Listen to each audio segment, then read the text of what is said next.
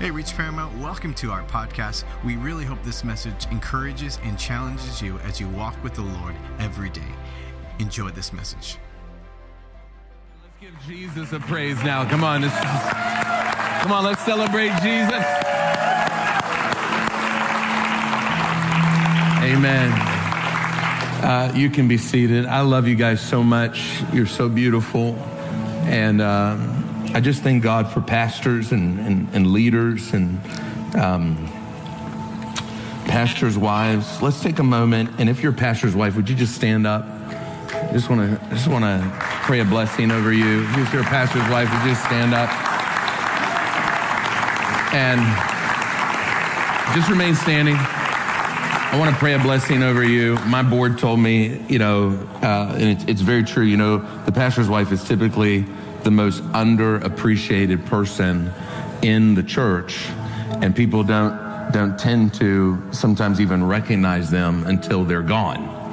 And my board told me, they said, any person in your church can leave and your church will be fine, except one person. That's right. You're right. One person. And they're like, that's your wife. And my wife has been a co-laborer with me for right at 20 years. And I just want to say to you, you are a gift to the body of Christ. Yes.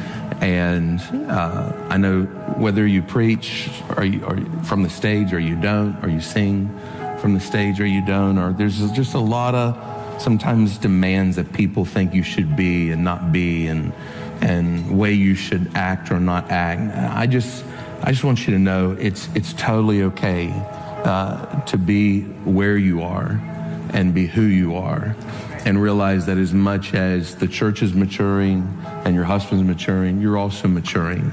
And don't let people label you, because when they label you, they can limit you.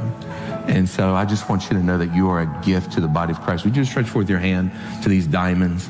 Father, I just thank you for every one of these diamonds, every one of these pearls. And Father, I just break off of them any feeling of inadequacy. And Lord, I just declare that they are more than enough to be and do all that you've called them to be and do. Strengthen them, heal them of all the wounds that people have done to them, that have hurt them, their family, their children. Lord, just people, just the words, moments they've given their heart and their love and their affection, and people have trampled over it. God, I pray that you would honor your word. Lord, that you would give them favor, that you are considered favorable when you endure unjust treatment. And I bless them today. I declare divine health and healing over their bodies. In Jesus' name, give them all a big God bless you. You can be seated. Amen. And I know my wife, she ministers to, I say I have 8 kids. She has 9. She has me. But I want everybody to take their phone out, if you would. Take your phone out. And I want to put this QR code on the screen. And if you'll take a moment and just scan that. And I think it's called my Knowing Jesus QR code. If they can put it up for me. There you go. Just scan that. And if you loved what was talked about last night and you're like, I want to know more about that with Jesus, this is something that'll take you to our page where you can get all of our resources. And that's another book that we just came out with. I didn't even bring any because it literally just came out. And just helping your team, your church, yourself dive deeper into who Jesus is and what he wants to do in your life. And I want to tell you, pastors and even parents, there's a lot of things that the world's telling us to offer our children, to offer our church. We have nothing shinier to offer people than Jesus. There's nothing shinier. There's nothing more beautiful to offer people or your children than Jesus. And I'm going to talk a little bit about that. And also want to talk just quickly. I didn't do it all last night, but I think I got like 10 left of my bundles. And I'm going to share just for about I don't know what it is today, 45 minutes or something. But I have a master class that I've done, which is 10 sessions on parenting, and you can pick that up in the bundle out there along with cell phone permit. Would you guys pray for us with cell phone permit? And how many of you say, Pastor, I'll pray? I'm at least going to pray, because this is such a challenge in our nation. And every parent here, if you've got at least an 8-9-year-old, they're already asking you for a phone. Am I right about this? Already asking you for a phone. And it's so hard to go back and try to reprogram children after they get those bad habits. And if your child gets an inappropriate picture, text to them. Are you 100% sure your child knows what to do with that picture? Are you 100% sure you've talked to them, you've educated them on what to do if they get an inappropriate picture sent to them? Somebody sends them a nude picture. Are you sure your child knows what to do? Because if they send it to another child, they're trafficking child porn, which is a felony. And most parents don't realize that till attorneys are involved. It's like 2 clicks. One of my children ended up getting on pornography. He was younger, and I think he was like 10 years old, and he Googled Spider-Man costumes for Halloween, and within 3 clicks, he was in porn. 3 clicks. If you don't sit down, if you don't really know, most parents give a phone away. Hey, it's Christmas, it's your birthday, here's a phone. We have a 15-minute conversation. We say, hey, don't do something stupid. They're gonna do something stupid with a 15-minute conversation.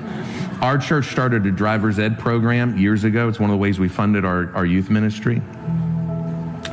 And our youth leaders were in there in the cars with teenagers for hours and hours, teaching them and praying with them and all that kind of stuff. But it's 36 hours before the state of Minnesota trusts you with a driver's license. 36 hours. And we give our kid a phone with a 10-minute conversation. 15-minute, and then when they mess up, you just take it away for a week and you give it back. You still don't educate them. So if you think like you're going to give it to them and your 15-minute, even 1-hour conversation is going to keep your kid from not doing something they shouldn't do, you are totally mistaken. And you really, they're on these things 5, 6, 7 hours a day. So how do they handle this? How do I navigate it? And what this does, it really sits them down with you as a parent. Because we call it cell phone permit, because like a license, you don't get a license first, you get a driver's permit. And you do that with your parent. So all the passwords, everything, you do this with your parent. So you start with phone. You do that good for 6 months, you get phone and text. You do that for another 6 months, then you get internet. Now you're 1.5 years in before you get to internet. We still never recommend social media. If you do get it, it's 2.5 years. You mess up in the process and you break the contract, you go back to phone. And you go through the process again. This is teaching them how to handle this in a safe and secure way. We just give them the phone. It's got internet, text, apps, everything. And we wonder why they get in a train wreck. They're going to get in a train wreck.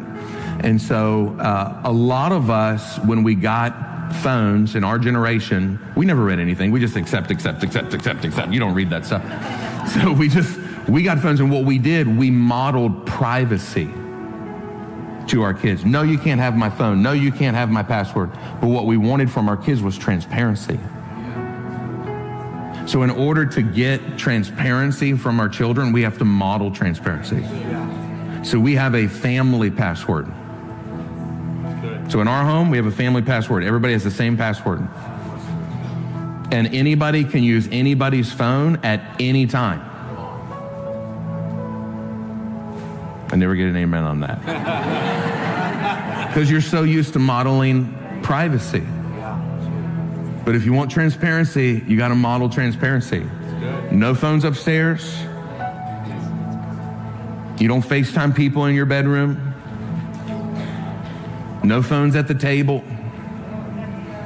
The Mayo Clinic says the average family spends 90 seconds together a day. That's not under the same roof. I'm talking about engaging and talking and having community. And they live on these phones. And if we don't get involved and really educate them and talk to them, and not a big brother, I caught you, but hey, this is why, that everything I do on here is a digital tattoo. That what I do, what I post, what I say, how do I handle this? Talk to me about this. I need to know. I mean, there was just on the news, many of you saw a wonderful, handsome 17-year-old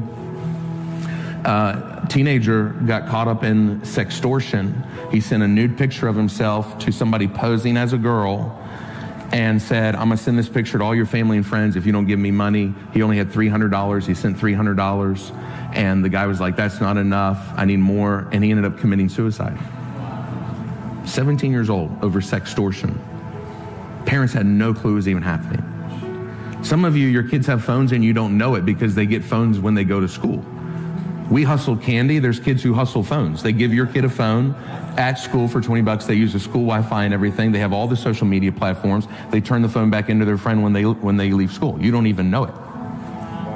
Like, if we don't sit down and really educate our children, this is going to be a big hurdle. And so one of the things that we're doing is trying to get this into every church. So Matt's made it available. I think you can scan that QR code. If you're interested, what our church did, here's what our church did.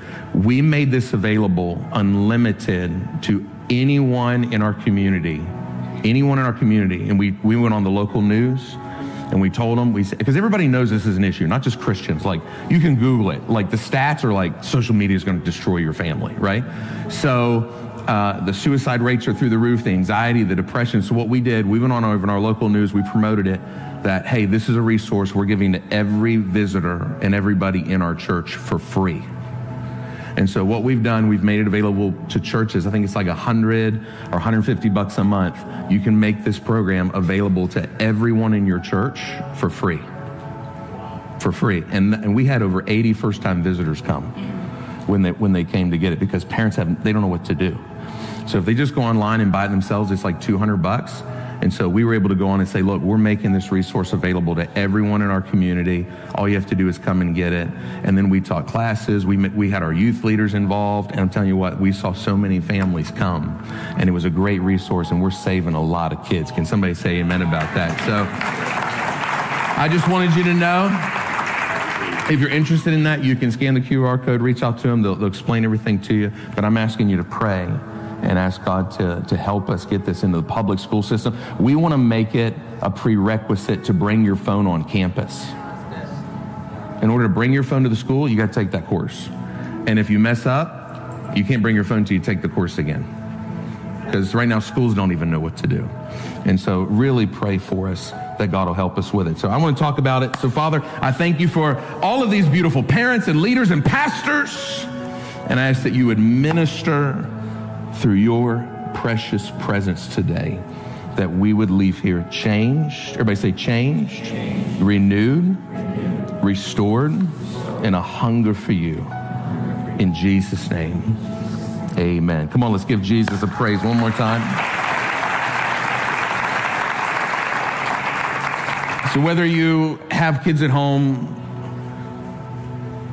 you wish you had kids at home, or you have kids at home that you wish would leave home, this is for you. I had somebody come to me I was at a church, and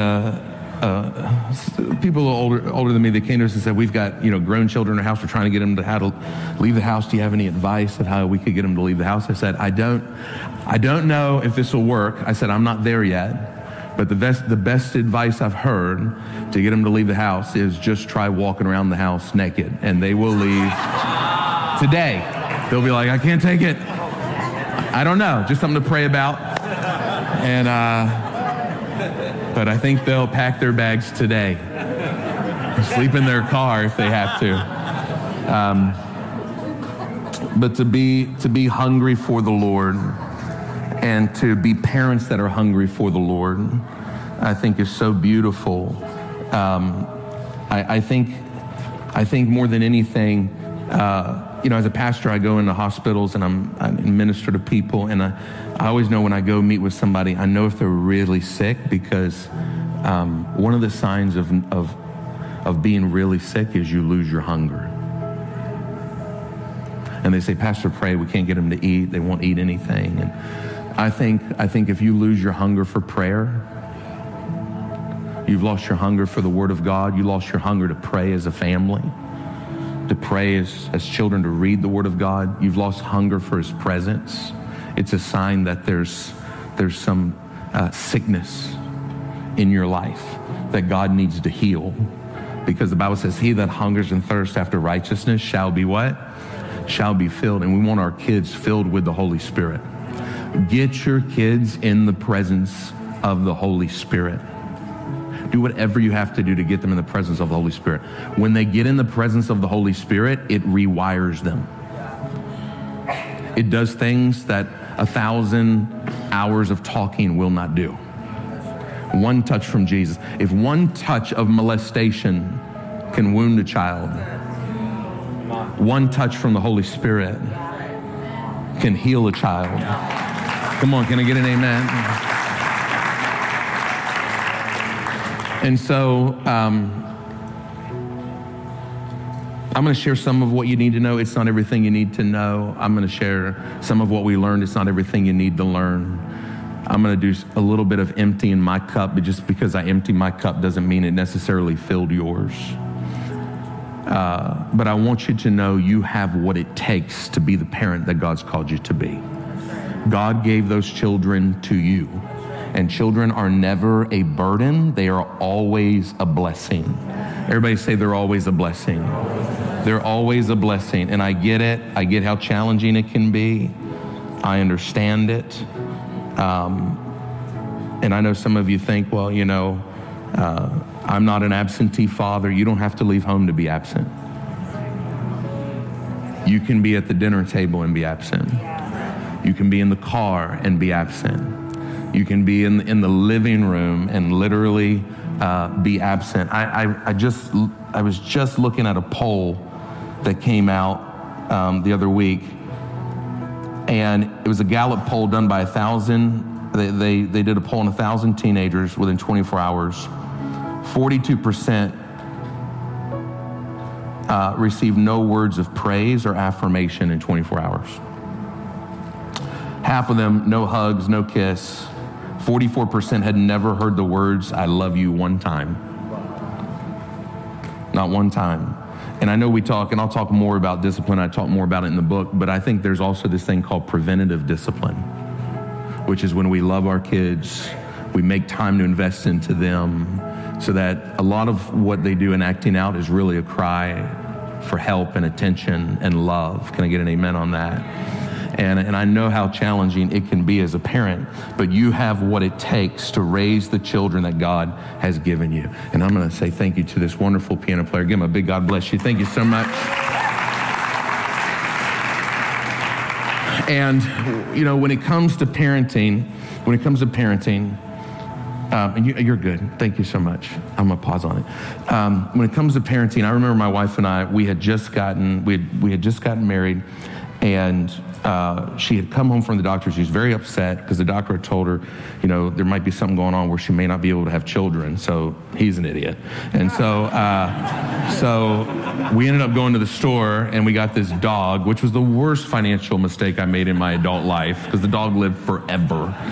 And we went and got this dog, and when we got the dog, we said, you know, we don't want the dog chewing up everything, blah, blah, blah, so we're going to get the dog training. So we sent the dog to training. The dog was in training for like 2 weeks.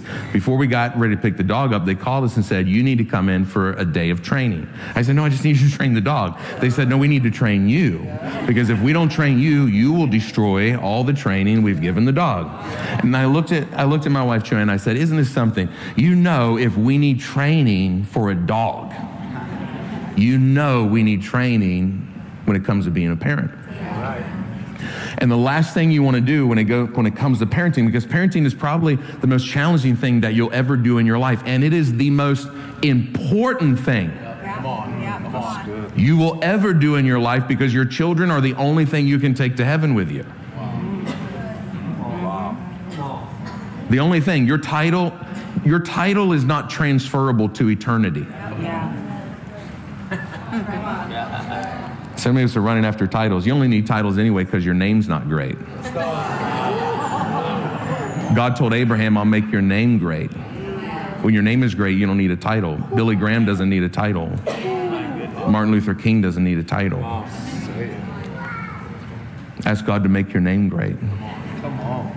Come on, somebody. Isn't that beautiful? Lord, everybody say, Jesus, make my name great. That you would receive all the glory. So it's going to be one of the most challenging things. It'll be the most important thing you ever do. So when it comes to parenting, the last thing you want to do is wing it. You don't want to wing parenting. A lot of us are messed up because our parents winged it with us. And you're not going to be who God has called you to be by yourself. You need the family of God. And Proverbs 4:5 says, get wisdom. Everybody say, get wisdom. Get understanding.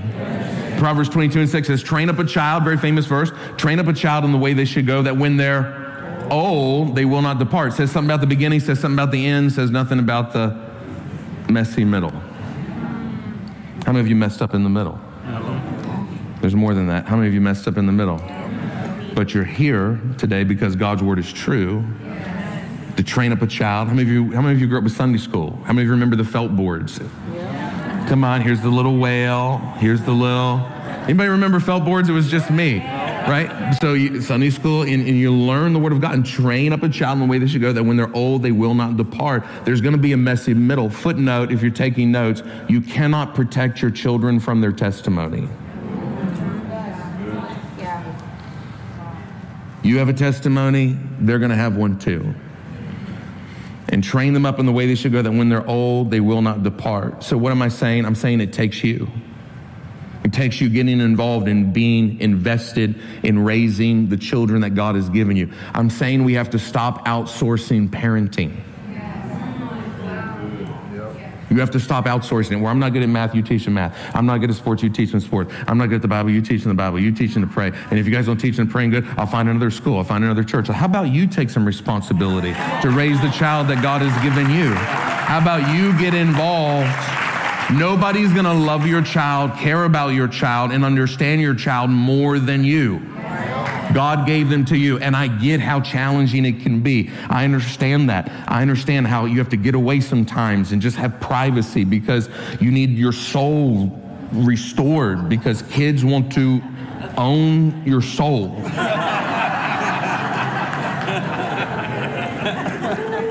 I know what it's like to walk in. Every time I walk in the house, it's like holding a press conference. Yes, Alexander, we're going to do it. No, I answered that on you. Yes, Liliana. No, we're going to do that on Tuesday. Yes, Nicholas, we're going to do that on Friday. Yes. No, we're not eating that tonight. Literally, like when I get home tonight, I have to hold a press conference when I walk in the house. And I have to answer 100 questions.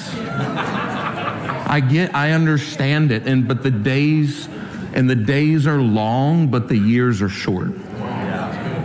And you blink, and the baby in the car seat now has the car keys. Wow. And when it comes to parenting, you can cram for a test. You're not going to cram parenting. You're not going to play around and get to 14, 15, 16, and be like, oh man, I feel like I'm losing it. Let me try and cram it in. That may work for tests. That's not going to work for parenting. Parenting is seed, time, and harvest. And they did a study on men 20 to 40. They did the same study on women from 20 to 40. And 20 to 40 men are focused on, what am I going to be? How am I going to get there? Making my brand, making money, making a name. And they neglect family. They neglect children. They're trying to focus on all these other things. Women from 20 to 40 are focused on character development, most of them. They're focused on raising the children. They're trying to focus on the family. It flips at 40. And at 40, now that the kids are more grown, you know, she's been spending 20 years focusing on character development. She's ready to be a CEO.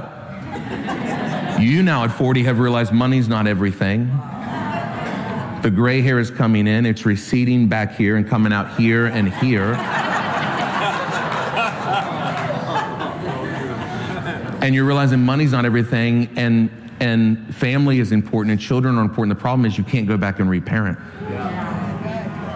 You can't go back. And this is what the Bible says, the blessings of God bringeth no sorrow. That God says if you will focus on your family and your children from 20 to 40, when you get the money, you'll still have your family. You'll still have your marriage. So what good is it to have the money and you lose your marriage? What good is it to have the money and you lose your children? That's not the blessings of God. The blessings of God bringeth no sorrow. And hear me, you're going to make more money from 40 to 60 than you are 20 to 40. You're going to make way more money. Most CEOs are in their 60s and 70s. Most people who become president are in their 60s and 70s. If the most fruitful, productive years of your life are in your 70s. Just look at the CEOs across America. Look at the most wealthy people, the people who make the most money in America. They're in their 60s and 70s. So why are you sacrificing your parenting? Why are you sacrificing these 15 to 20 years where you can focus on your family and your children for money when you're going to make 10 times more money when they're grown? So good. So do not sacrifice your family and your children at the altar of money. Do not outsource the parenting, and take the time to ask God to heal you. Get healed, because if we would get healed, our children won't have to get healed from having us as parents. That's right. That's it right there. Do you know how many people have to get healed because their parents were not healed? There's a very famous story. For the sake of time, I won't read it all, but in Mark chapter 9, there's a very famous story of a father who has a son who is possessed by demons. And these demons are causing the boy to throw himself in the fire, causing this boy to throw himself in the water, tried to drown himself, tried to set himself on fire, and he's dealing with suicide. If you're a grandparent, would you stand? If you're a grandparent, would you stand? I want to say something to all the grandparents. In America, suicide is the leading cause of death amongst teenagers. And did you know it is a statistical fact that if a teenager has a healthy relationship with their grandparent, they have almost a 0% chance of suicide? Do you know why? Because grandparents are unconditional love. That's why when you get them back from their grandparents, you have to re-educate them.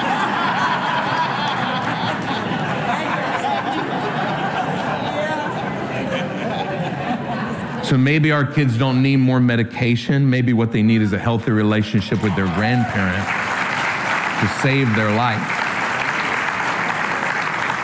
So would you stretch forth your hand to one of these grandparents? Just anyone? Father, I bless these grandparents. And God, I ask that the words that they speak to their children and grandchildren would grow.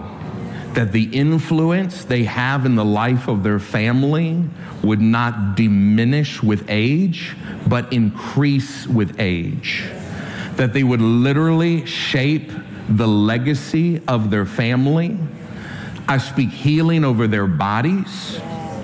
I declare that the best days of their life they have not lived yet. And that all of their children and grandchildren and great-grandchildren will ultimately spend eternity in heaven with them, and hell will not see their family. In Jesus' name, come on, give God a praise for it. Amen.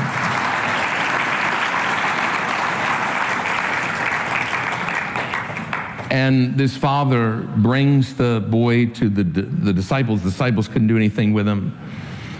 And Jesus finally looks at the father and says, bring the boy to me. And this one statement, I could preach for a week on that one statement. Bring the boy to me. You have to get your children to Jesus. To Jesus. Not just church, because sometimes they can come to church and not get to Jesus. You have to have Jesus in your home. Come on. You have to be like Jesus to your family. If your children only see you pray on Sundays and worship on Sundays, that is called religion. And the best place to raise an atheist is a religious home. You will raise an atheist because they saw you practice something in front of people that you did not live. I remember waking up as a teenager and seeing my mother on her knees on the side of my bed praying in the Holy Ghost over me because I was a teenager and I had lost my mind. I remember walking in the house and seeing my parents worship and pray, and I knew that this was something that they did not just practice on Sunday. They exposed me to the Holy Spirit. They prayed over me in the Holy Spirit.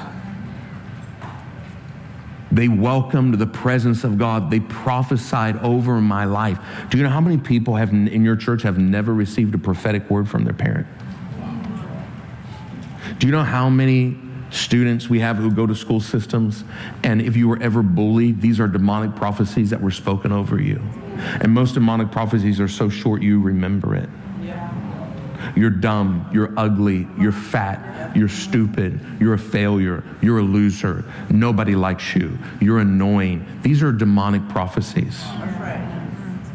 And they scar our children, and our children are so hurt they come home and say nothing about it. And we say nothing. We're not speaking up. We need to open our mouth. And when the enemy opens his mouth, we open ours. That we tell our children, you are fearfully and marvelously made. Everything about you is beautiful. You are like Jesus. Everything about you is created by God. From the color of your skin to the texture of your hair, you are fearfully and marvelously made. You are bright. You are brilliant. You are going to change the world. You are somebody in Jesus Christ. You are the head and not the tail, above and not beneath. You are a daughter of the King. And we begin to speak blessing over their life, all of their life. One of the things the Lord told me to do 4 years ago on Father's Day, and I don't know why, but Father's Day is this day that you blink, it's over, and nobody even thinks about it. And you'll get some little gift they bought on your credit card, and it's like, I don't even know, did it happen? I don't even know if it happened. And the Lord, I was just talking to the Lord about, Father's Day, and my family started going for Father's Day. And I began to realize I don't really want anything from my family.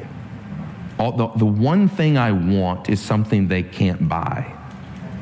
What I want is influence in your life. I want to speak into your life. That's all I want. And the Lord told me, he said, this Father's Day, I want you to write a prophetic word for every one of your family members. So I wrote a prophetic word for Joanne, my wife, and all of my children, individually. And then I gave them a gift that tied to the prophetic word. On Father's Day, I give my children and my wife the biggest gift I give them all year. It's the most expensive, biggest gift I give them all year is on Father's Day. And I walked in that Father's Day and I had them all these gifts eloquently wrapped. They had no clue what was going to happen. And they were like, what is happening? And I said, God told me to give you. See, men are not receivers. We are givers. You feel more blessed when you give. That's why most Father's Days you're disappointed. Because you're not made to receive. God made you to be a giver. Praise the Lord.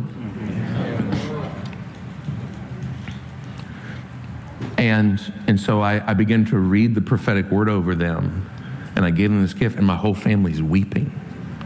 And I frame it, and I put it in their bedroom, and every time I go in at night to pray for them, I re-prophesy. I prophesy, I prophecy, I profess what I see over my family. Your children are desperate for a parent to get in the presence of God and show them and tell them what they see over their life. Your child does not want you to just make a bunch of money so they can be whatever they want. I don't know where we thought that is a win. And then we say, I don't know what you should be. Go talk to this guidance counselor who doesn't know you. Let them tell you what you should be. Let your friends tell you what you should be. Let social media, because I don't know. I don't know. You have to go to God and say, God, show me in a dream or a vision what my child should be doing. Yes. And when you don't see, you feel. If all the lights in this room went off right now and you had to get out of here, you know how you get out of here? By feeling. But if the lights were on, you could run out of here because you could see. That's why the Bible says, write the vision, make it plain that all that see may run. And you'll know you have no vision because you can listen to how you talk. You talk about your feelings. I just feel. I don't know how I feel. Let's see how I feel. How do you feel? I used to feel. Your whole life is based on feeling. You're making all your parenting, I'm boring you. I don't want to bore you. You're making all your parenting decisions based on feelings rather than sight. But if God showed you, you could run. If you're single, you need to not date based on feelings. Come on, preach. You need to date based on sight. I don't need to even ask how I feel about it, because how I feel doesn't matter. God showed me my husband. I saw what he was doing. I saw him. Because what you see with your eyes, you believe in your heart. That's good. That's good. And so you need to ask God to show you with your spiritual eyes your husband or your wife. And if you don't, you know why, if you get into, I don't want to get into dating, but I talk to my teenagers about dating. Do you know why men will not ask you to marry them if you date them and sleep with them before you're married? Do you know why? It's because let me help you young ladies. If you want to get married, do not sleep with him. If you want to get married quickly, don't sleep with him. Let me tell you why. Let me tell you why we won't marry you. If this was a picture and I was going to hang it, what would I ask you? Is it straight? Do you know why I'd ask you if it's straight? Because I'm too close.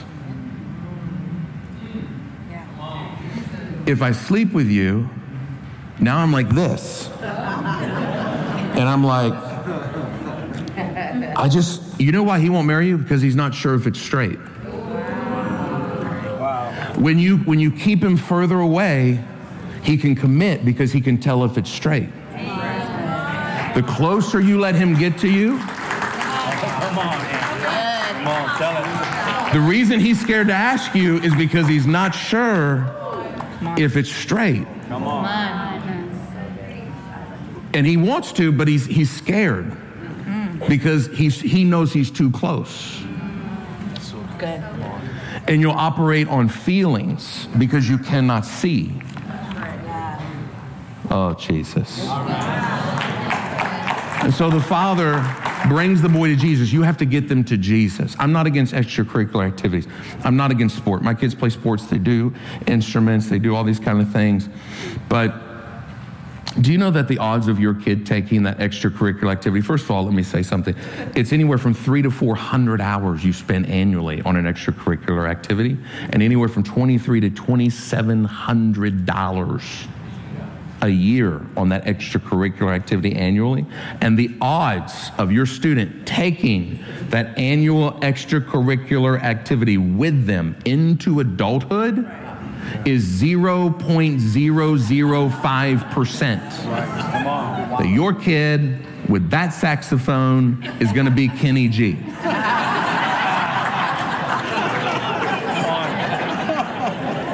So you're several $100s a year. You're $2,300. You're 300 to 400 hours in football and basketball. I went in our kids' ministry the other day and looked in there, and I came back and told the parents, look, they're not all going in the NFL. I looked in that room. They don't have it. They do not have it. But they can all serve Jesus. They can all fulfill God's plan for their life. They can all be filled with the Holy Ghost.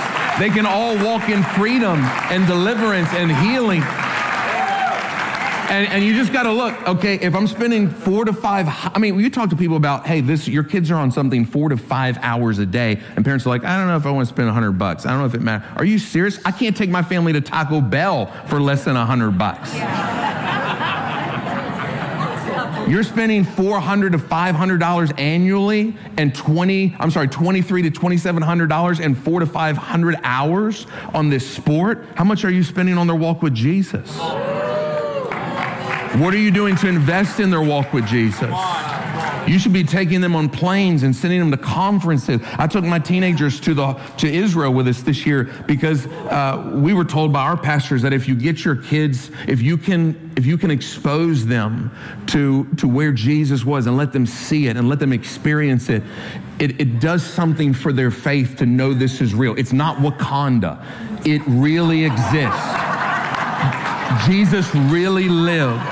He really died. He really came back to life. And you walk the Via Dolorosa and you see where Jesus was. This is not just something that is invented. This is a real place. That's good. Yeah. The Word of God is real. And it cost us, I don't know, 15 grand. But it's worth it. Yeah. It's worth it. Come on. What are you doing to invest in your children's walk with Jesus? Okay. Let's go. That's good. I understand. I have to come home, and you know what it is to get 8 children? I'm doing senior high, junior high, big kids. I'm doing all kids ministry. And sometimes it is beautiful, and the Holy Ghost shows up. Like the Holy Spirit showed up the other night, and we were just weeping. Everybody was weeping. And we just praying, and the kids were praying, and we were praying for each other. I teach my children to prophesy over each other.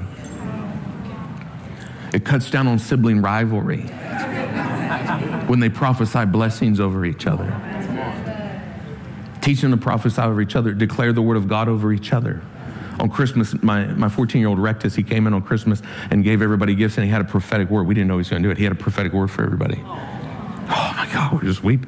So he begins to give them gifts, and he had a word for me, he had a word for his mother, his little sister. She was like 8 years old. He gives her this gift, and he's like, Penelope, God's going to heal your eyes. And he's like, your name's Penelope. It has people in it. You know, and he's like prophesying, but you practice it. You practice the presence of God. We practice everything else. They can't even talk, and they got little plastic kitchens and little plastic grill sets and car. You know how much plastic food I've eaten in my life? You know, all these little things. We practice football, and they got fun. We practice it, but we're not going to talk about Jesus till they're 10, till they're 14. We're not going to talk about prophecy till they're 17. Why don't we talk about it when they're 4 and 3? And get them to lay their hands on you and pray and prophesy. Every time I preach, I bring one of my children up to pray for me. Every time I preach, I bring a child up to pray for me. Even when they're so little, I had to tell them what to say because I never wanted them to be scared of the stage.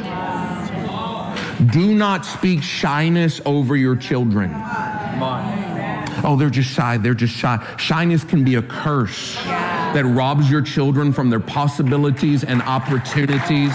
There's not a parent in this room that doesn't want their child to be bold and courageous and look up at me. Come on, you're somebody. Speak up. Speak up. Look at me when you talk. All of us want that for our children. So why do you keep speaking this prophecy over them? Prophesy over them every time you introduce them. Speak destiny over them. Every single time you introduce them to somebody, this is Nicholas, my pastor. This is Isabella, my worship leader. This is Liliana, she's our prophet. This is so-and-so. And it can be all kinds of other things, business people and CEO, but declare blessing over them. Speak blessing over them. And now we brought it into our church. Every Father's Day at our church, I bring all the fathers down, and I put up 10 prophetic words that I wrote, and I put them on the side walls, and they're just scripture. I only use scripture. I put it up, and I say, I want you to pick one that best fits your family, each child, and I want you to add to it, and I want you to read it over them today. And they go home, and they just begin to read it over their families, and now it's become our tradition on Father's Day. More than an old car show.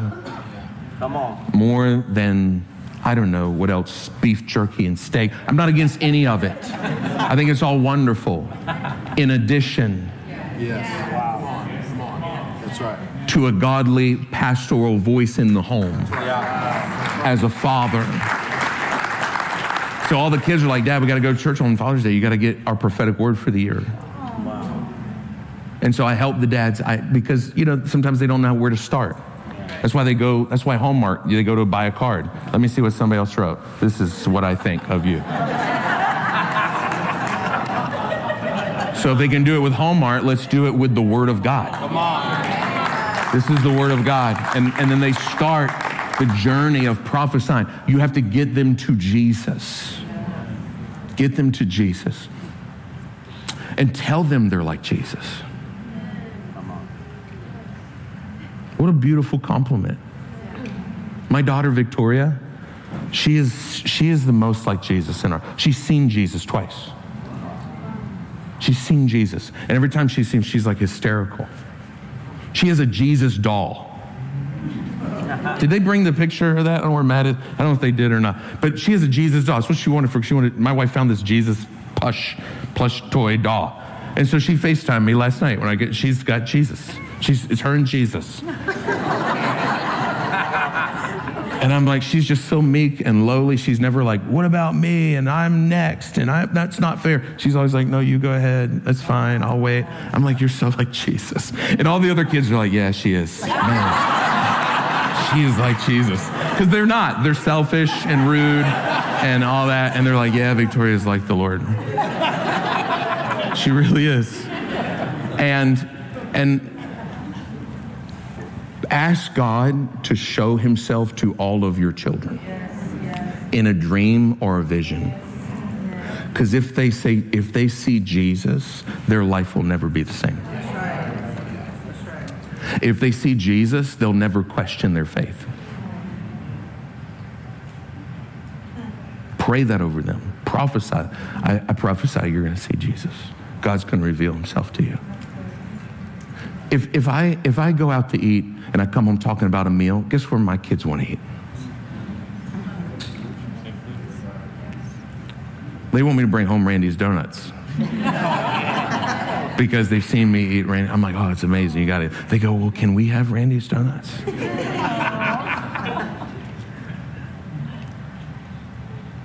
What if you came home talking about, you wouldn't believe the time I had with Jesus? Oh my God. If you guys could have seen what he showed me this morning in prayer.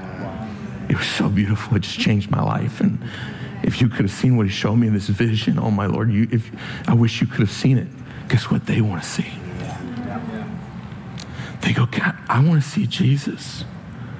I want to feel the Lord. Well, Daddy, what is that? What is that you're talking? Oh, that's praying in the Holy Ghost. I want to pray in the Holy Ghost. The best way to make someone hungry is let them watch you eat. Wow.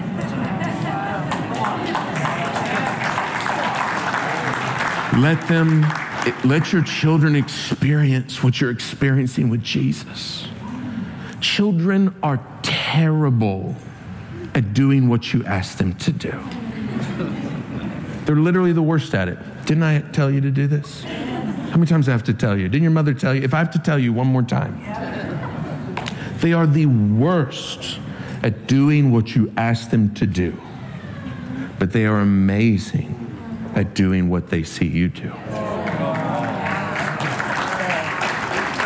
They will do what they see you do without you asking. They will pray like you.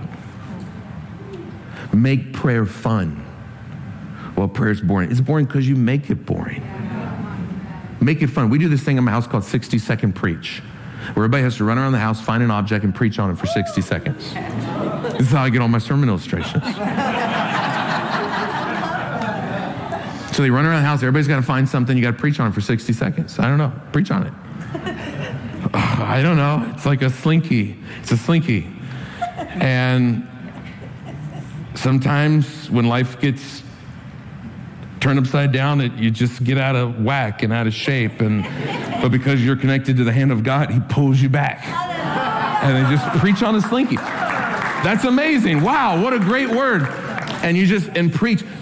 Go on that 80, 90-inch TV you bought at Costco and zoom in on, go on Google Maps and zoom in on grandmom's house and pray for grandma. Zoom in on your church and pray for your church. Zoom in on the capital. God knows our nation needs prayer. Pray for our nation. Amen. Find ways to make prayer engaging. Find ways to make prayer fun. And it doesn't always have to be the same. Change it up. God is in a relationship. It's a relationship. You know, people are funny because people always talk about, I don't want religion, I want relationship. Relationship's hard. Religion's easy. Relationship's hard. Relationship is daily. I can't give my wife the same gift every birthday. I can't give her the same card every birthday. She wants a different one. She wants you to think about it. She wants you to make it new and fresh and plan it. Religion is if I could just give her the same thing every time. People go, I want relationship, but they really don't. They want the same service. They don't want the relationship is hard. Relationship is getting up and saying, God, how do you want to do time today? How do you want to do time with me today? Religion is I just do this. Religion's easy. But this is the price of relationship. This is the price of He says, bring the boy to me. They bring him to Jesus, and he's been like that since he was a child. And he couldn't hear and he couldn't speak. These are demons that keep your children from being able to communicate to you. These are demons that keep our children from being able to hear what you're trying to speak over them in destiny. Jesus talks to the Father, and the Father says, Lord, I believe, but help my unbelief. Now we know why the child is unstable, because the father's unstable. I believe, but I don't believe. If there's anything in your life that has to be an anchor, it has to be Jesus. Money can come and go, homes can come and go, jobs can come and go, all these things can come and go, but your faith has to be an anchor for your children.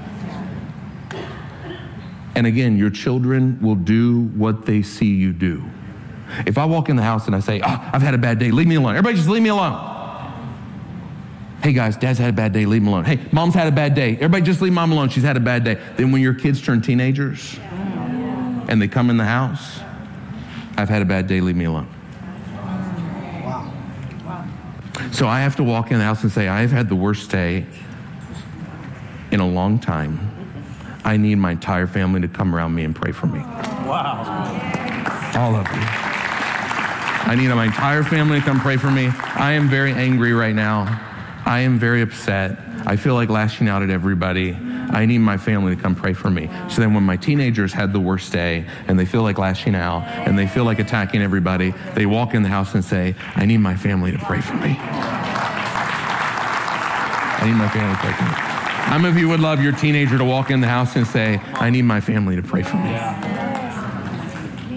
This is the beauty of having God in your home and making God a part of your family. That ministry is not separate. Ministry is another one of our children. And sometimes the whole family goes to Nicholas's football game. And we all sit there to support Nicholas. And sometimes as a family, we also go support the child of ministry. It's not, if I'll tell you how we make all the kids hate Nicholas, is all we do is support Nicholas. Wow. And we don't support the other children. Yeah. But we teach our children ministry is another one of our children. And we all love ministry. We're all thankful for ministry. Praise the Lord. So bring them to Jesus. Jesus sets the boy free. He casts out the demons. Only Jesus can do that. Can I get a good amen about that? Amen. Teaching your children to apologize. Letting them see you apologize. I apologize to Joanne. I am so sorry. I apologize to my children. Joanne apologizes to me. I am so sorry. And not just I'm sorry, what are you sorry for? Because I'm sorry is an incomplete sentence. You have to teach your children how to apologize. You cannot just let your children say whatever they want whenever they want to their siblings. You can't just go to your sister and say, you're the most annoying sister in the world, I can't stand you. No, we're not going to say that. You will not be Satan's evangelist in our home. You are 10 years old. You are not going to be filled with hate, because hate is how you make Satan your pastor. We are not going to do that. You are going to apologize and apologize for what you said, and then you're going to redeem it with a godly prophecy. So I'm sorry I told you that you're the most annoying sister in the world. You're actually not the most annoying sister in the world. You're the most wonderful sister in the world. You're probably going to change the world for Jesus Christ. You'll probably be a multimillionaire and heal people all over the planet with your words. You're so gifted and beautiful, and Jesus is on your life. Praise the Lord. Amen. That's how we apologize. We don't just say, I'm sorry, and move on. So good. We have to practice things because practice doesn't make perfect. Practice makes permanent. We have to practice going to people's homes. If we were going to Pastor Eddie and Pastor Roxanne, we would practice it before we came. What do you mean? Go outside the door, knock on the door. And when you come in, you're going to look at people, shake their hand, look at them in the face. Oh, wow, this is a beautiful home. Oh my gosh. Oh, wow. Thank you for having us. This is amazing. This is a great blessing. Wow. Thank you so much. We're going to practice it. Tell them, how old are you? Remember how old you are? Because they're probably going to ask you. Do you remember your name? Great. Practice it. We have to practice. Because if not, they come in the house and then they hide and they're shy. And then we get mad at them. Well, they didn't rehearse it. They didn't practice it. They don't know what to do. We teach our children that we have family values. You have to get family values. This is a beautiful thing to do for your church, is to help your whole church get family values, where they can submit it, you print it, frame it, give it to everybody in your church. Get family values. The clothes you're wearing, the company probably has values. The car you drove here in, that car company has values. How do you not have family values? You got to write down your family values. One of our family values is God speaks to me no matter my age. Another one is I will do nothing consistently that consistently takes me away from God's house. So if my teenager comes and says, oh, this football team I want to play for has practice every Wednesday night, can I do it? No, because that takes you out of church consistently and you need to be in God's house. Can you miss? Absolutely. Can you do that? Absolutely, but nothing consistently. So if you don't have your values, then the coach sets your values. If you don't set your values, the world will tell you what you should value. And now a lot of you are making your whole calendars based on what other people told you to value. You value God's house. Stay-at-home parents don't produce church-going kids. We are going to be in God's house. It is family time. Well, we're not going to church today. We're having family time. Is it really family time? Or is dad watching the news? Mom's on her iPad. Kids are on their phone. Maybe you'd have more family time driving to church as a family, worshiping as a family, serving as a family, going out to eat afterwards as a family. Maybe church time is your best family time all week. That's right. Church time is family time. One of our values is we care about other people around us. How many of you have been in a restaurant and there's a kid losing their mind in the restaurant and it's ruined the whole atmosphere of everybody? How many people have been in that environment, right?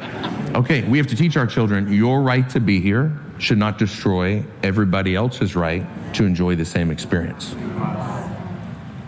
So you have the right to enjoy the experience, but your right does not destroy everybody else's right to also enjoy the same experience. So we're going to care about other people besides ourselves. That means take the shopping cart back to the little corral thingy. What's somebody else's job? I don't care if it's somebody else's job. We care about other people than ourselves. Pick up this table. It looks like a bunch of wild hyenas ate at the table. We're not leaving this for the server. Pick up all the French fries and all the napkins and all the things like that. Stack the dishes because we care about other people besides ourselves. It's mine. So good. How many of you ever been on the plane and there's somebody looking at a phone without headphones, watching a movie and listening to music? They don't care about anybody around them. That's the kid who's at a restaurant with an iPad listening at a movie, and they don't care about anybody else other than themselves. This is why we call it raising parents. Like, our children have to obey 100% of the time. That's the goal. Do they? No, but that's the goal. Yeah. We don't go, okay, it's 50%, that's okay. No, because if you're okay with the 50 and 70%, then they show up for work on time 70%. 80% faithfulness in a marriage is not going to work. 99% faithfulness is not going to work. We need 100% faithfulness in this marriage. And it may just be a little thing when they're little, but it grows. You are raising a future dad. You're raising a future mom. Teach them to pray. Teach them how to access the presence of God. If you fail to teach them anything else, it's okay if you teach them how to have a relationship with Jesus. Because whatever you fail to teach them, Jesus will teach them. But if you fail to teach them, David said, God taught my fingers to war. His father didn't teach him how to fight. God taught him how to fight. God literally taught him how to be the most ferocious soldier on the planet because he had a relationship with Jesus. So whatever else you failed to teach them, you cannot fail to teach them their relationship with Jesus Christ. Come on, am I helping anybody in here?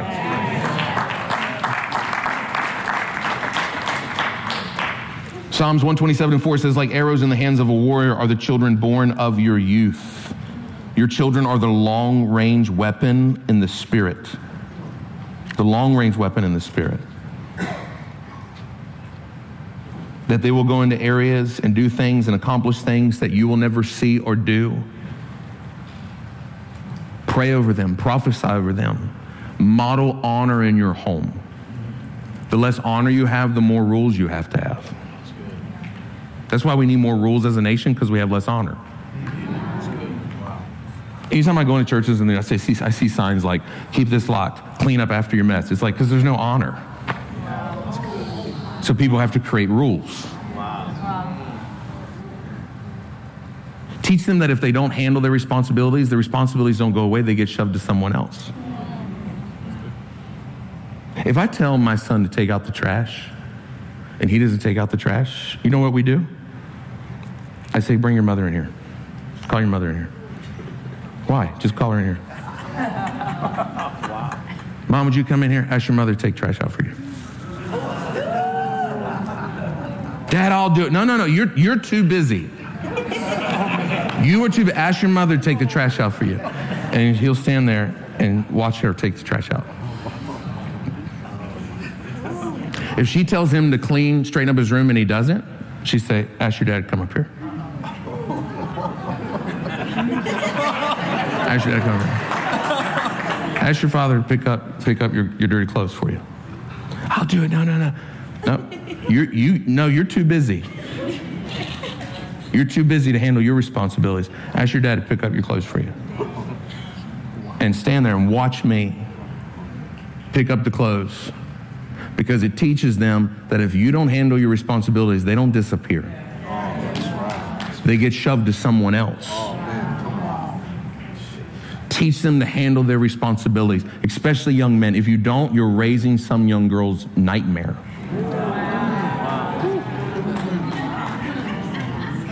Teach them to assume responsibility, even if you get it wrong. If I got the car in the ditch, I can get the car out the ditch because I still have my hand on this wheel. Teach honor in your home. I don't even let my sons sit down to eat till their sisters have been served. What are you doing sitting at the table? Your sister, go fix the plate for your sibling. If there's anybody you don't want to serve, it's a sibling.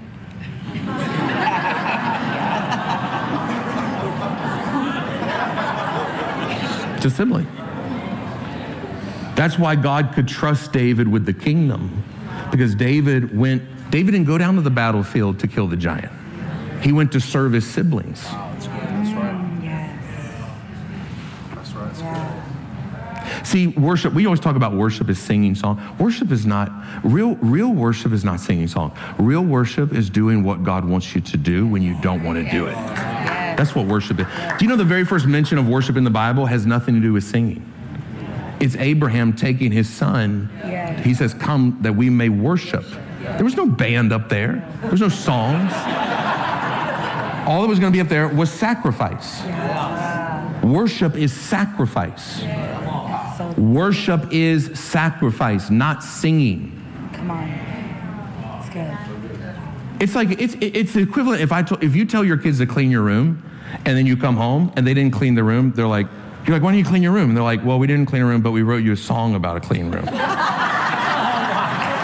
We wrote this song, we want to sing you about a clean room. You're like, why don't you just clean your room? I don't want a song, just clean your room. Maybe God doesn't want another song about something we're not doing.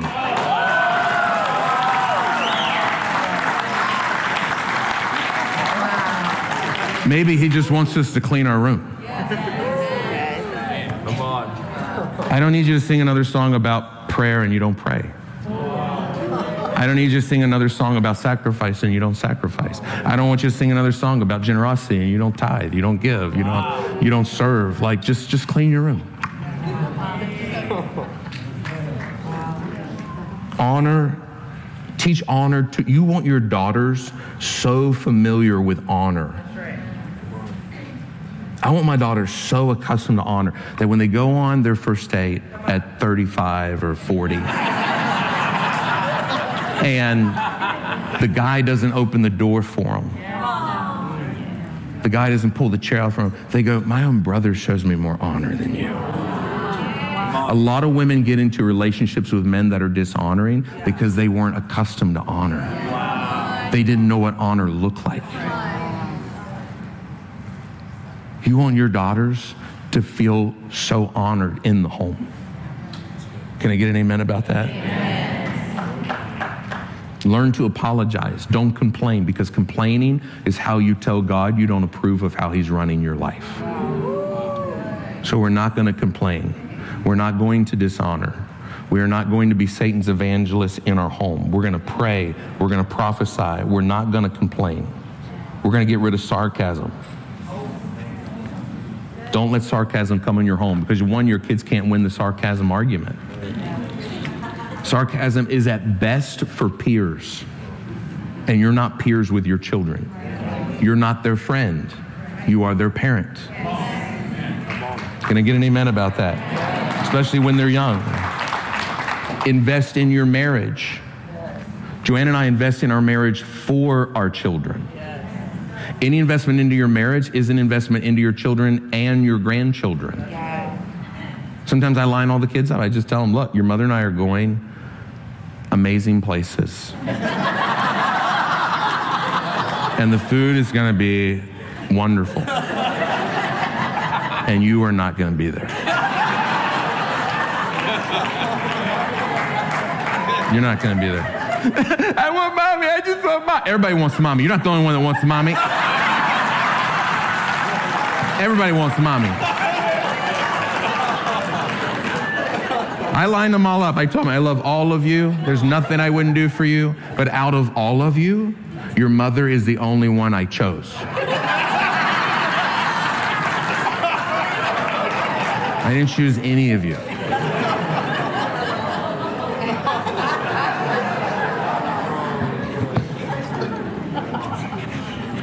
Praise the Lord.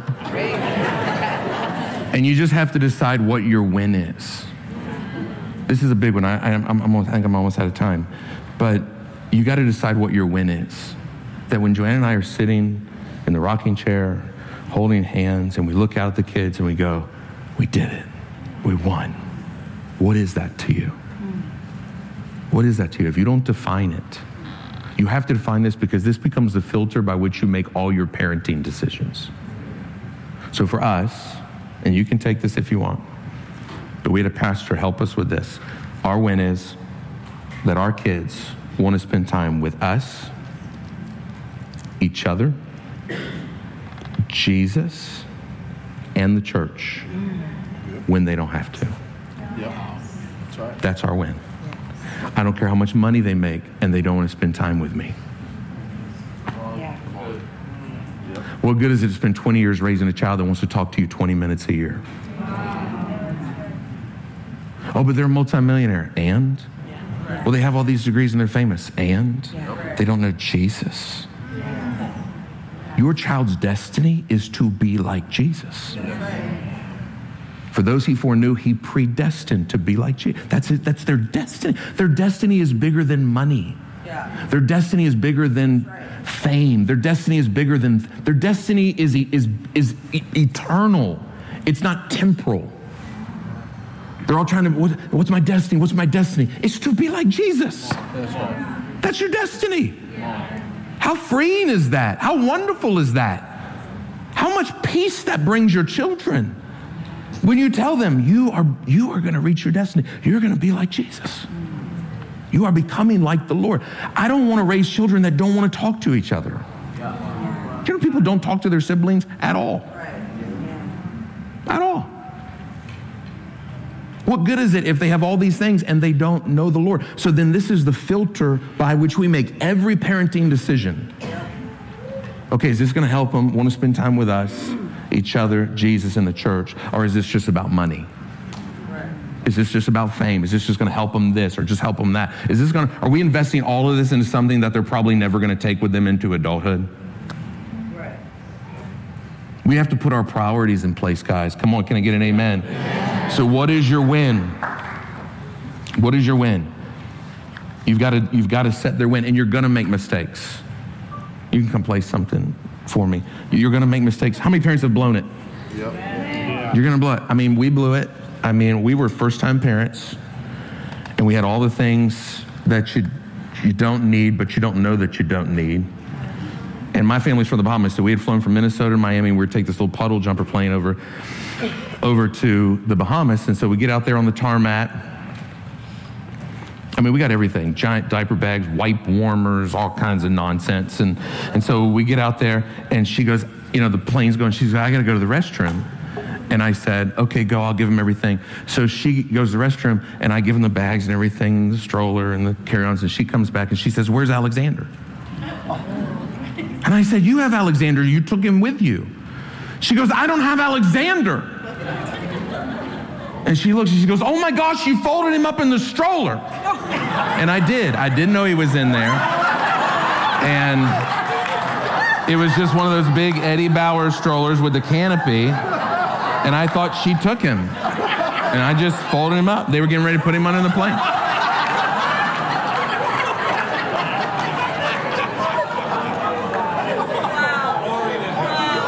I did. And people are looking like, this kid doesn't stand a chance.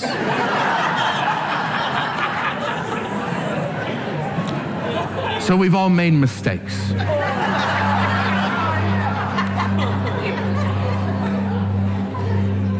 We're going to make mistakes. And in the book, I talk about the discipline years are 0 to 5, the training years are 5 to 12, the coaching years are 12 to 18, the friendship years are 18 plus. Anytime we discipline, I never discipline angry, and I always pray before I discipline. If you pray before you discipline, you'll never discipline angry.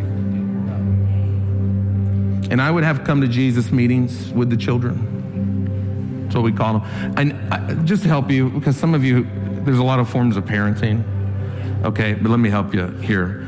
So we go to a restaurant, you know, you got a little baby there, and the baby's in the high chair, and, you know, they put the knife in front of the, because there's an 18-year-old waiting tables, they don't know. And so the baby picks up the knife, my wife grabs the knife, tells the baby, you can't touch the knife, the baby starts screaming. This is called foolishness. The Bible says foolishness is bound up in the heart of the child, but a rod of correction will drive it far from them. So one of the things that I did as a dad is I never wanted my wife to console foolishness. I did want her to console correction, okay? So foolishness is you're just crying and screaming for foolishness. I don't want mom to console that. Now, moms are the best consolers. You can't beat mom at consoling.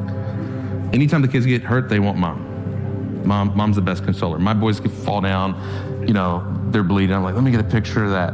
What is that? Oh my God. You know, like, we're just not good at consoling, you know, like, oh my God, the white meat's showing, like, oh, it's terrible, you know? But, so mom's the best consoler. So the baby starts screaming, I'd pick the baby up, we would go to the bathroom, and we would have a come to Jesus meeting. All my kids met Jesus in the bathroom. They've all met Jesus many times in the bathroom. When we come back from the bathroom, one of us would be hyperventilating. Not me. Sit the baby down. Now mom is consoling correction. You want mom to console correction. You don't want mom to console foolishness. Come on. So good. So in order for her to console correction, dad, you have to be involved in discipline. And dads are, in my opinion, they're much better in discipline. I don't know what it is. But moms, your words, if your words are worth, $100, dads are worth 1,000. And I don't know what it is. My wife will tell me it's not fair. She's like, I can say it, and you just walk in the house. And when you say it, it just carries weight. You have to be that voice in the home. Yeah. You cannot be silent. You're not off work when you get home. You're off work when your kids go to bed. That's when you're off. You go from working hard to coming home and working harder. You're not off when the kids, just when you're home. I have to come home and play. I have to play with little kids. I'm 44 years old. When I was younger, I'd get on the ground and wrestle with them and everything, and fight with them. At 44, you're like, hey.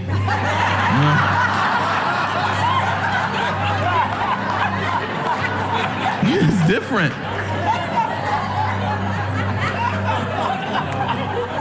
And I had to come up with systems to live and survive.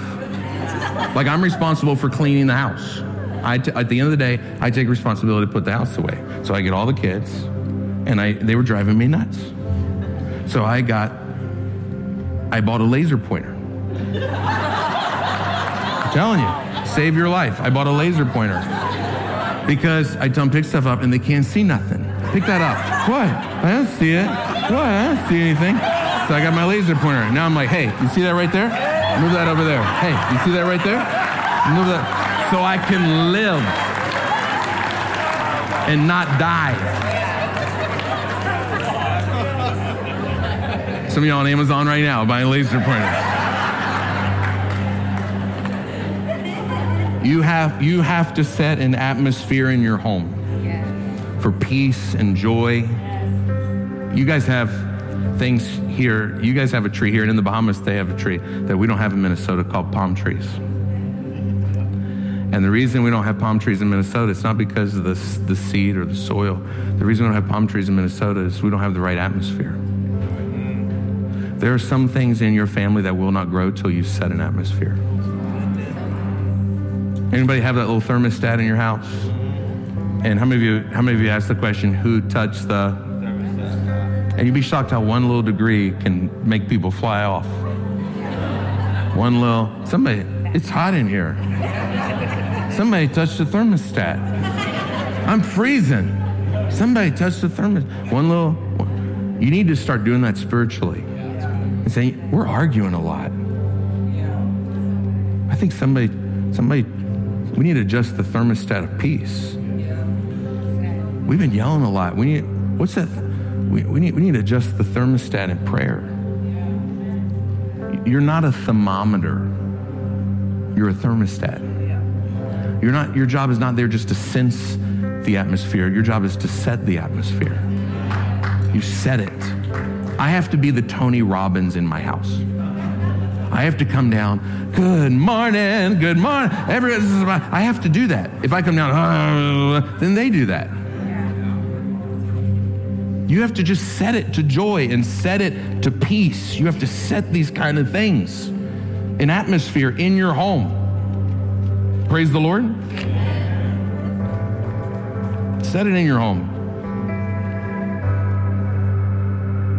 Mark 14:70. I got to get this to you, but I got to go. I got a plane. But listen, I got a plane to catch. It says, but a woman, this is when Jesus was going to the cross and Peter denied him. And listen what this woman says, because Peter's like, no, I'm not one of his disciples. It says, but a woman was listening to him and she said, surely you're one of them because your speech betrays you. Your speech betrays you. I want my kids so full of the Holy Ghost that when they try and sin, I told my son the other day, I said, listen to me, you're lying to me. And you know why I know you're lying? Because you suck at it. Because I never taught you to lie. You're no good at it. I said, the world's not going to embrace you. First of all, you have Holy Ghost-filled parents, so you don't stand a chance. I said, you're going to suck at lying. And when you try and cuss, they go, well, you sound weird. Cussing. When they try and get in the world, my prayer is that the world would reject them. That the world's like, no, we don't want you. We ain't inviting you to the party. We don't want you getting high around us because you got that spirit-filled mama, and you got those parents that you too saved. We don't want that. The world would say, nah, you ain't. Your speech betrays you. You got too much church on you. I can tell when I'm around Christians because they got church speech. I want my kids to be so full of the Holy Ghost, so full of God, that when they try and get around the world's like, nah, we don't want you. We don't invite you. We don't like you. I don't want the world to embrace them. And I'll leave you with this for every parent in here. I got so much to share. Get the book, get the master class, because I don't have time to talk about all of it. But for every parent here who feels like their kids are just not where they need to be with Jesus, you know, you can feel like, man, I'm a bad parent because my kids made mistakes. First of all, let go of the gravity of grace. We're big at letting grace go down, but let grace go up to your parents. Give yourself that grace. And if you're a bad parent because your kids made mistakes, well, God's the best father that I know. And I know a lot of his kids who made a lot of mistakes, and I'm one of them. So that can't be the definition of being a good parent, is your kids never make mistakes. Because how many of you are God's kids and you made some mistakes? And that God is not a bad father. But the children of Israel, their kids were taken captive. And in Jeremiah 33:16, it says this verse, it says, your works shall be rewarded, says the Lord.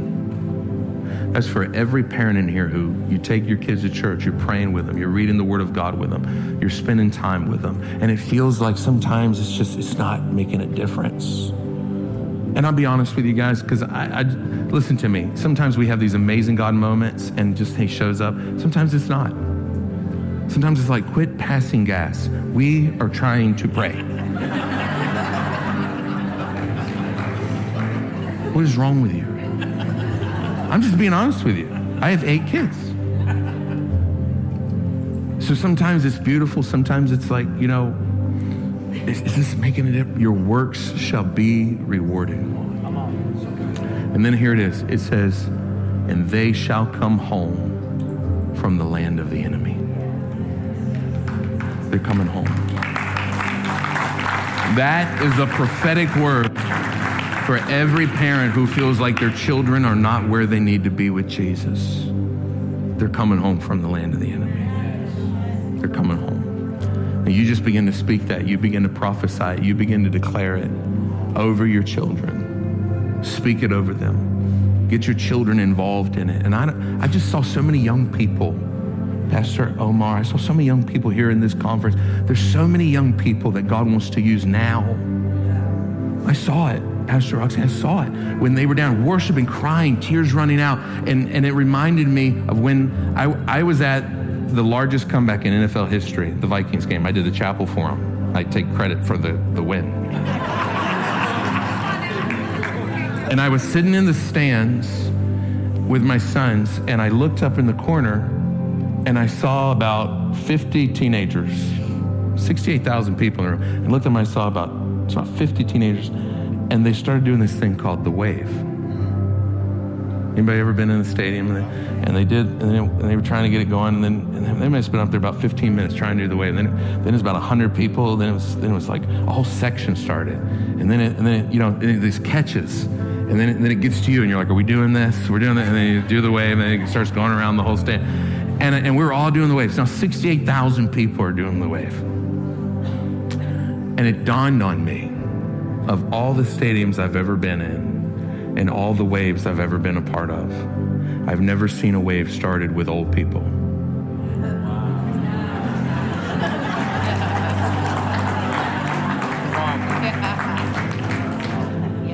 It always starts with young people. It always starts with young people.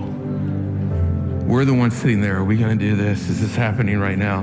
Why is the music so loud? Why is this happening? This is what we're doing now? Okay, here we go. Fine. But they're doing the wave. And just as much as I saw that wave, I thought, God, let there be a wave. I prophesy a wave into this Reach family that would start with the young people, that would consume all of us, every age, men and women. But God, let it start. Let them start something. And it may not feel comfortable. It may feel like it makes us uncomfortable. It makes us have to move. It makes us have to get out of our seat. It makes us have to participate in something that we would just never participate in. I would never start that. But I love that you started it. And I sat there in awe of 68,000 people in unity because 50 teenagers were willing to look different, stand out, and do something that nobody else was doing. All of you young people, start the wave. Start the wave. You get something out of this?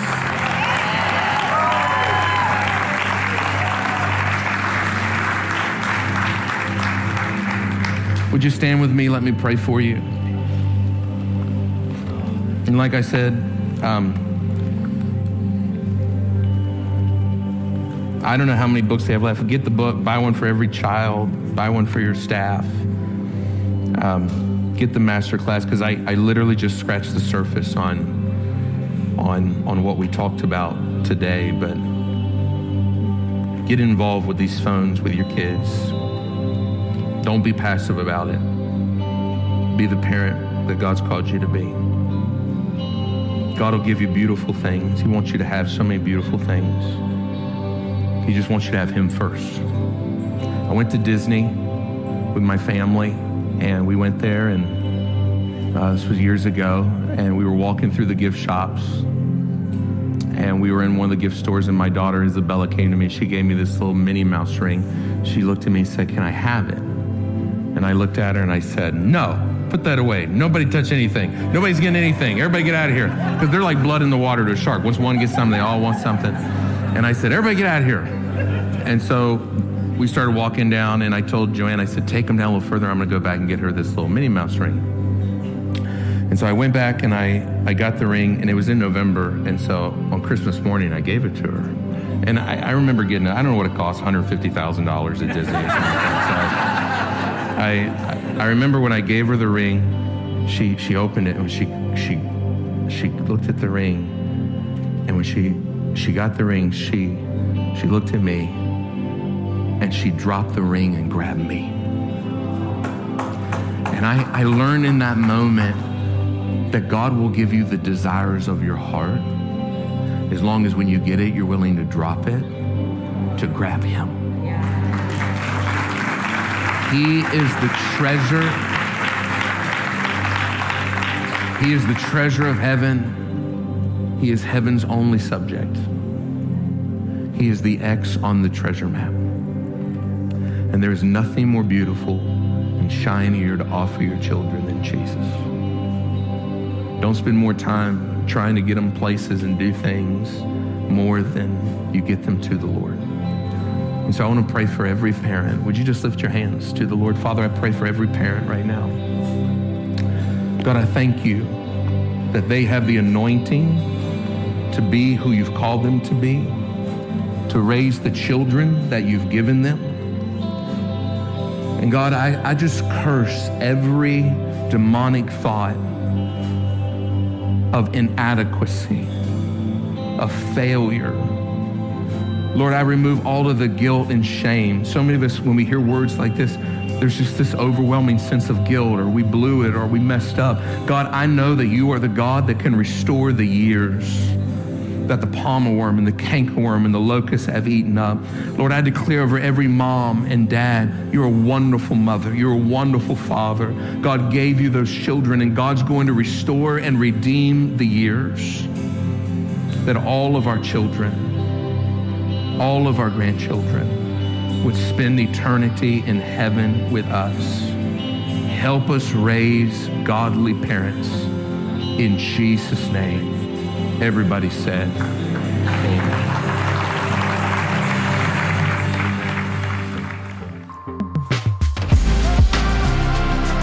Thanks so much for listening to this message from Reach Church Paramount. To stay connected with us, follow us on Instagram or Facebook at Reach Paramount. To give and support this podcast and ministry, visit our website at reachparamount.com/give.